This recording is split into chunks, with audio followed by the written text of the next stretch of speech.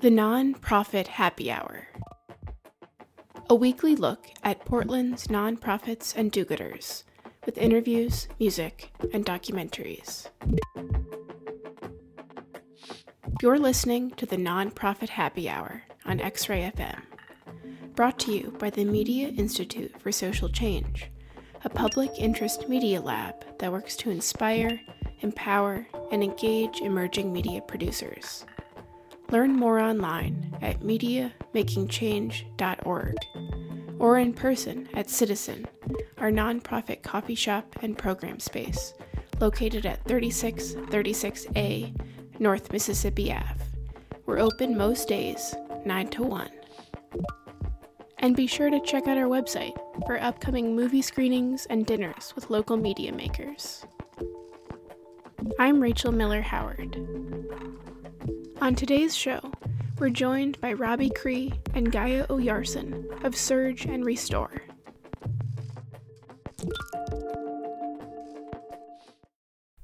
It is the Nonprofit Happy Hour on X-Ray FM, and I'm joined in the studio by repeat customer here, Robbie Cree from Surge and Restore, who has brought with him one of his board members and singer in a band, which we will talk about in a little bit, Gaia Oyarson.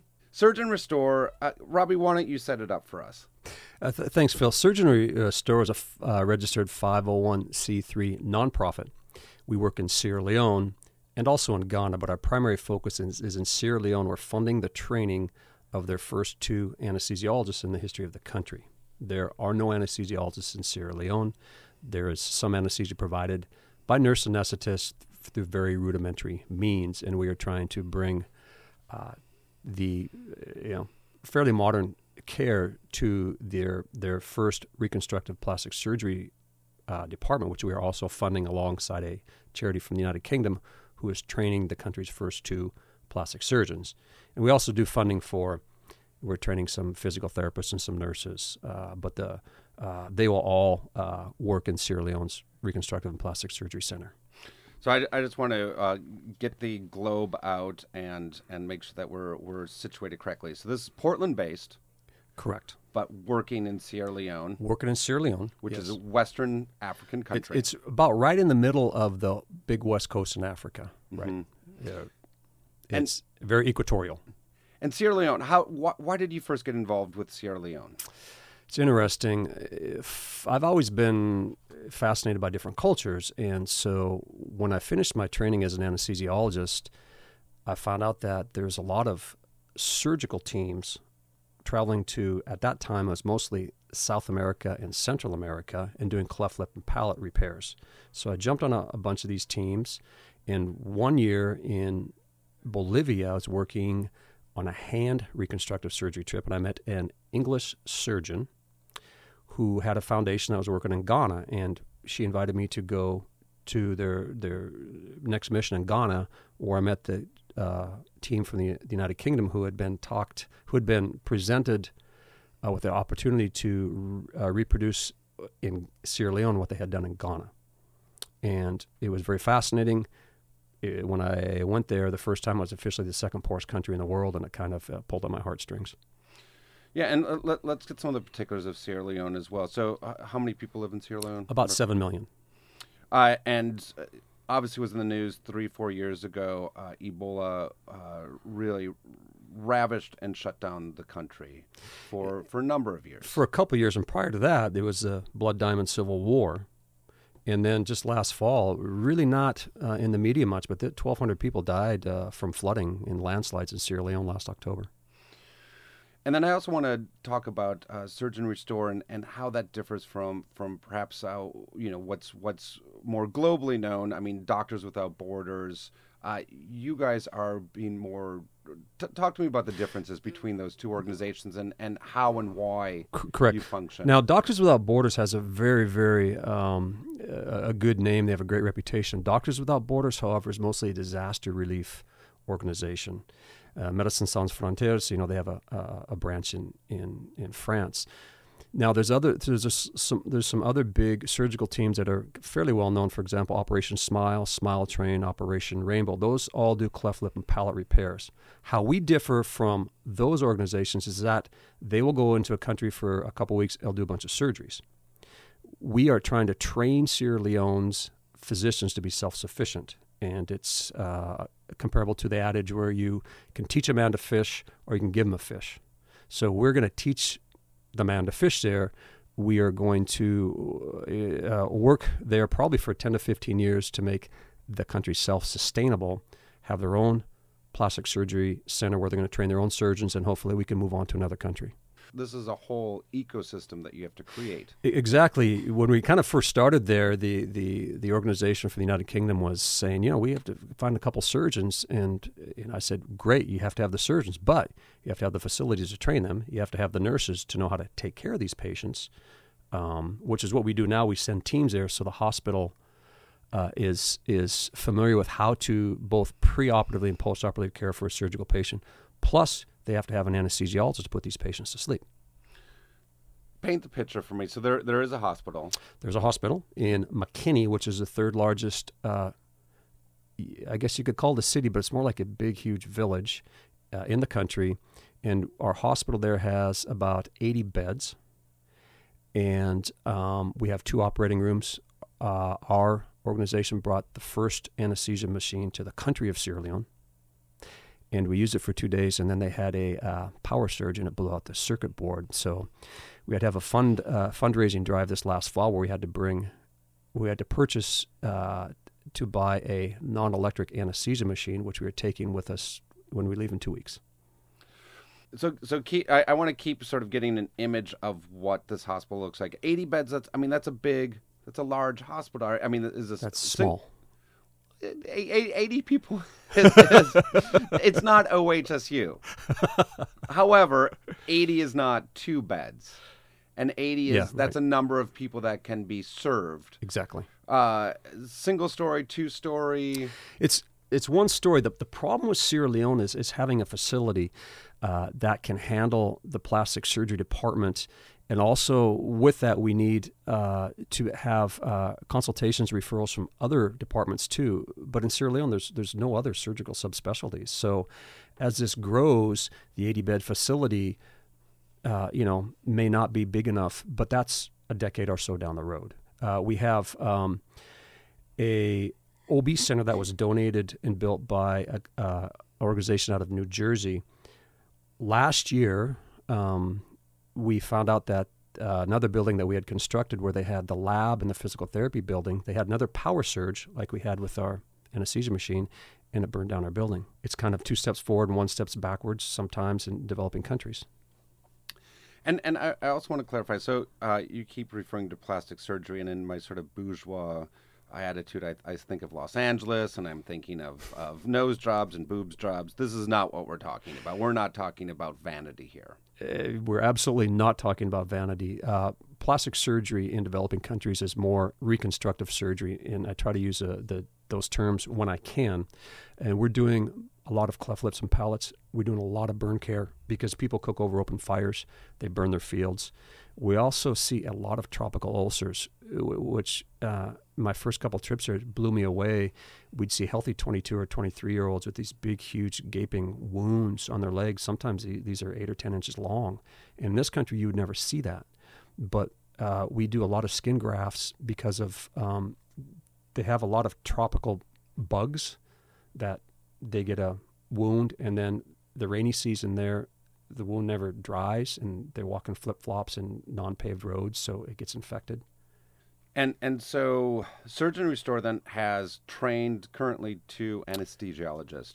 Surgeons Restore has 1 anesthesiologist training. We are doing interviews when we return to Sierra Leone in a couple weeks to find a second anesthesiologist. We did that last year. We had 4 candidates. None of them sat for the West African exams, which they have to pass in order to start training in Ghana. So we're starting over again. And it looks like we have a lot of candidates again this year. Hopefully we can find 1 or 2 that can pass this exam so that we can get their training started in Accra, Ghana, sometime late summer, early fall. I want to talk just maybe some about how do you find the candidates? What are the qualities you're looking for in those people? Fortunately, I've gotten to know the Sierra Leone community here in Portland, which has been a big help. My first 3 or 5 years in Sierra Leone, we had no contacts there. It took us several years to get even a meeting with the Ministry of Health, and the first meeting we had, no one showed up, so we were able to engage in that in the next year. And the word got around a little bit in Sierra Leone, and that's how we were able to find the 2 surgical candidates. But that the Sierra Leone community here now in Portland has become very, very helpful, and they put us in contact with the leaders in the medical community in Sierra Leone, and it looks like we're going to have probably 4 to 8 people we're going to interview in a couple of weeks when we're there. And I would assume that one of the challenges is you have to find. This is also indicative of the educational system of Sierra Leone. Is what opportunities have individuals had to have proper schooling to bring them to this point? Correct. It's been a challenge. When I first went there in 2008, Sierra Leone was just on the end of that Blood Diamond War, and they were graduating about 20 medical students a year. Now you have to understand that during the war, schools shut down for years, and even during the Ebola crisis a couple years ago, the schools in Freetown shut down for about 6 or 8 months. So we have to have doctors who have finished medical school to be able to qualify for this position. And it looks like now they're graduating about 28 students a year, so it's getting better. That's 28 throughout the whole country. Throughout the whole country, yeah, exactly, right. So they just started a surgical training program, which is the first training program for people to attend after medical school. Prior to that, you had to leave the country to train, and obviously with the economic and the political situation being so unstable, if you went to another country to train, would you come back to your country? And they lost a lot of doctors that way. So it's getting better there now. Yeah, absolutely. I mean, that takes a certain fortitude and patriotism and loyalty to want to come back. And when you have an opportunity to maybe work in London and to have a more stable life. Exactly. And we're very, very proud and very, very pleased that our anesthesia candidate, we think he's going to be a leader in the community. We're ready to send him to India for his first year of training, and then the Ebola crisis broke out. And for him, rather than leaving Sierra Leone to go to India and possibly taking his family, he got in contact with and he said, I'm a leader in this community. I need to stay in my village. I need to help my people through the Ebola crisis. So we had to delay his training for a year. We think that's very positive, and we think that he's going to come back from Ghana to Sierra Leone and really help the country move forward with medical care. Oh, that sounds more than positive. That sounds incredibly admirable. I mean, sorry. Exactly, right? It's a type of superhero mentality going on. Let's take a quick musical break, and you and Robbie, you and Guy have brought in some of your own music. Ojos Fejos is a band that you both perform in. Correct. And that's, am I correct? It's related to Surge and Restore, and it helps fund or it brings attention to, or there's a connection here somehow. All of that. There's a couple connections there. One, we're trying to break down walls and erase borders, and all the songs that we compose, we play only original music. They have either traditional Latin or an African rhythm played behind them. And probably 2/3 of our song are about social justice and human rights in Latin America, but mostly in Africa along with that. How about you pick a song and let us know a little bit about it? Well, let's take the first song called Di Monkey Waka, and I chose that song because that's written in Sierra Leone Creole. And Di Monkey Waka means the monkey walks away, and it has to do with Sierra Leone and the reconstruction after the Civil War. It's a saying there. It's a saying there, yeah. The chorus says, Di baboon vex, which Di monkey waka, which means the baboon gets mad, the monkey walks away. And it's written, played behind an African high life rhythm. Let's take a listen.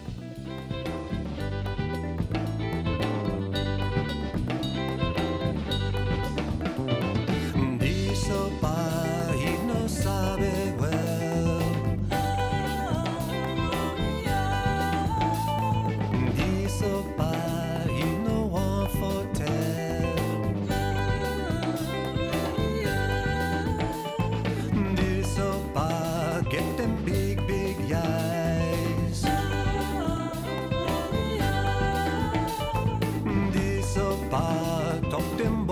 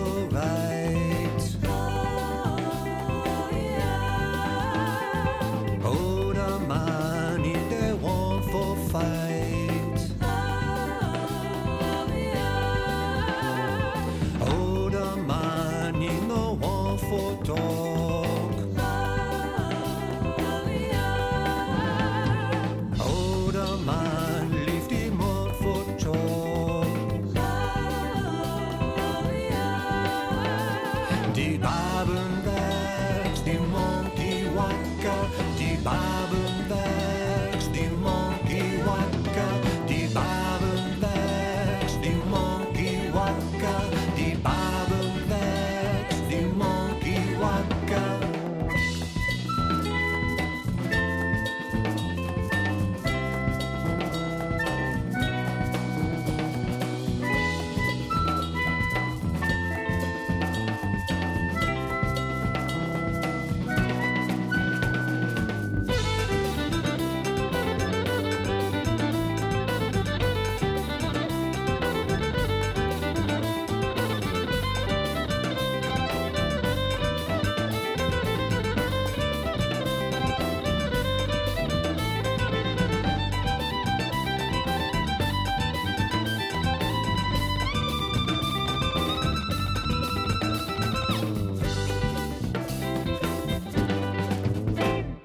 Mama Queen, no, he walk for days.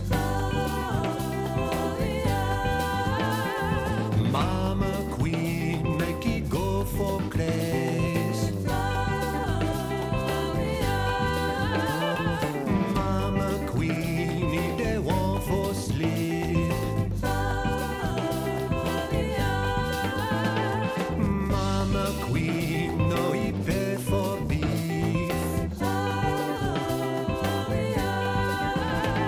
Die Babenwerks, die Monkey Waka, die Babenwerks, die Monkey Waka, die Babenwerks, die Monkey Waka, die Babenwerks, die Monkey Waka.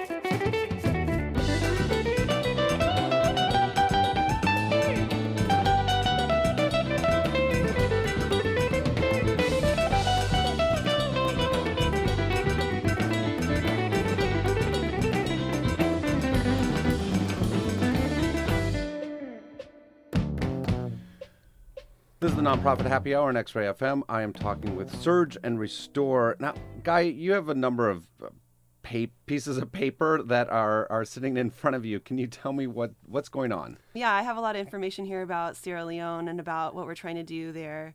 The fact that we're trying to set up this modern training of the Sierra Leonean anesthesiologists, the first ones in the country, and make sure that the reconstructive plastic surgery center and burn center that we're setting up becomes self-sustainable. Our program is actually a branch of Resurge Africa, which was a similar organization that continues to exist today that was able to successfully set up a plastic reconstructive surgery center in Accra, Ghana. So that actually went really well, and Surge and Restore is kind of the branch that's trying to recreate that in Sierra Leone. So luckily we have some models that have been successful that we can try to follow. And you're a board member. I am. And you're a singer in the band. I am. How did you get involved? Which one of those came first? The singing. And you were a singer before that, or I mean? Yeah, I guess actually I've always been a singer. I lived in Chile for a few years where I met my husband. We lived as musicians. That's the only income we had was as musicians there in Valparaiso, Chile. And then when we moved to the United States, we moved to San Diego, which is where I'm from, to help my mom out with some things, but we got bored pretty quickly. And as soon as we were able to wrap things up there, we moved up to Portland for music. And that's where I met Robbie, who has his band, Ojos Feos, and I really liked the music and the messages. So I've helped write a couple of the songs and sing on some of the songs. And then how did that pull you into Surge and Restore? So Robbie would talk to me about it once in a while, and I do have a social justice background. I worked for the National Network for Immigrant and Refugee Rights. I went to New Orleans after Katrina and to help in the Lower Ninth Ward, which was totally devastated and never at all on the news or anything. And then when I was in Chile, I also helped with some social movements down there. I've always been very involved in that kind of thing wherever I've been. And actually, I'm studying international studies. I'm going to graduate this spring at PSU. So it's definitely in my range of interests. I would like to, in terms of work with immigrants and refugees. And I'm also really interested in different cultures. And Africa is really interesting to me because I've never been. So I know a lot about South America because my family's Chilean, but I don't really have as much understanding of the culture in Africa, which is one reason that I actually got involved, to learn more and to offer the support where I can.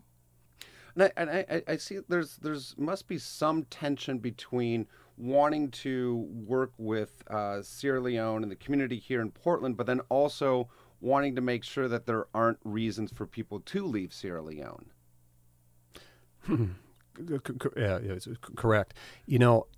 As happens in a lot of countries, they have so to speak, a brain drain when there's a crisis, and one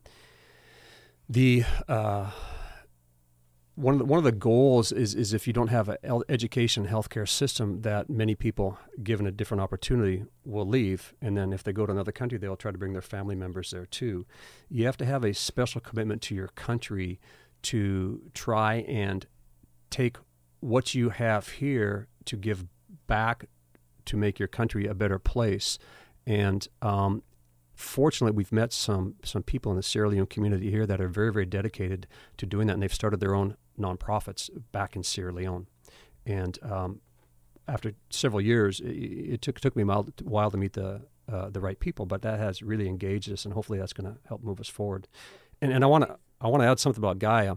What she's looking at here, we presented an abstract poster at the Oregon Public Health Association meeting last fall, not the American Society of Anesthesia meeting. And so she's reading the abstract, and her background is in media, and she presented this beautiful, beautiful poster with all these pictures. And she'll be making a documentary on our trip in a couple weeks. She's has expertise in film and photographs. Which is why I'm going to go next month, yeah. Yeah, I was going, as you talk about the project and the support and the training, it seems like both an opportunity for a documentary, but it seems like I could see this as a movie. We talked about it. Who would you want to star as you? Well, when I was a kid, I wouldn't have him star as me, but when I was a kid, people used to tell me I looked like Bobby Brady because I had curly hair, but not Bobby Brady. I really like the human rights aspect. I think George Clooney's done a lot of really good stuff with human rights and social justice. There you go. Absolutely. And then because this is the nonprofit happy hour, and we talk about the workings of the actual nonprofit, how are you guys funded? Is this through grants? Is this through personal donations? How do you find funding to support these projects? All of the above. Yeah, so far it's been mostly personal donations and also donations from companies or organizations that have something to do with medicine, so have some interest in this kind of work. We have a fundraiser coming up on March 10th, where the documentary that I put together will be shown. Ojos Feos is going to play, and there'll be Sierra Leonean food and all sorts of entertaining things, silent auction and whatnot. And so we're hoping to make some funds there, and also just advertising in the pamphlet at the fundraiser and that kind of thing. Yeah, it's really, the money's coming from all parts of Portland. I have been to one of Surge and Restore's fundraisers before. They are fun. They're informative. I encourage people to check it out. March 10th.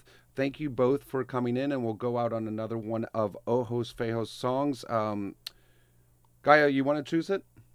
How about Somalia? How about it? Thanks a lot, Phil. Thanks for having us.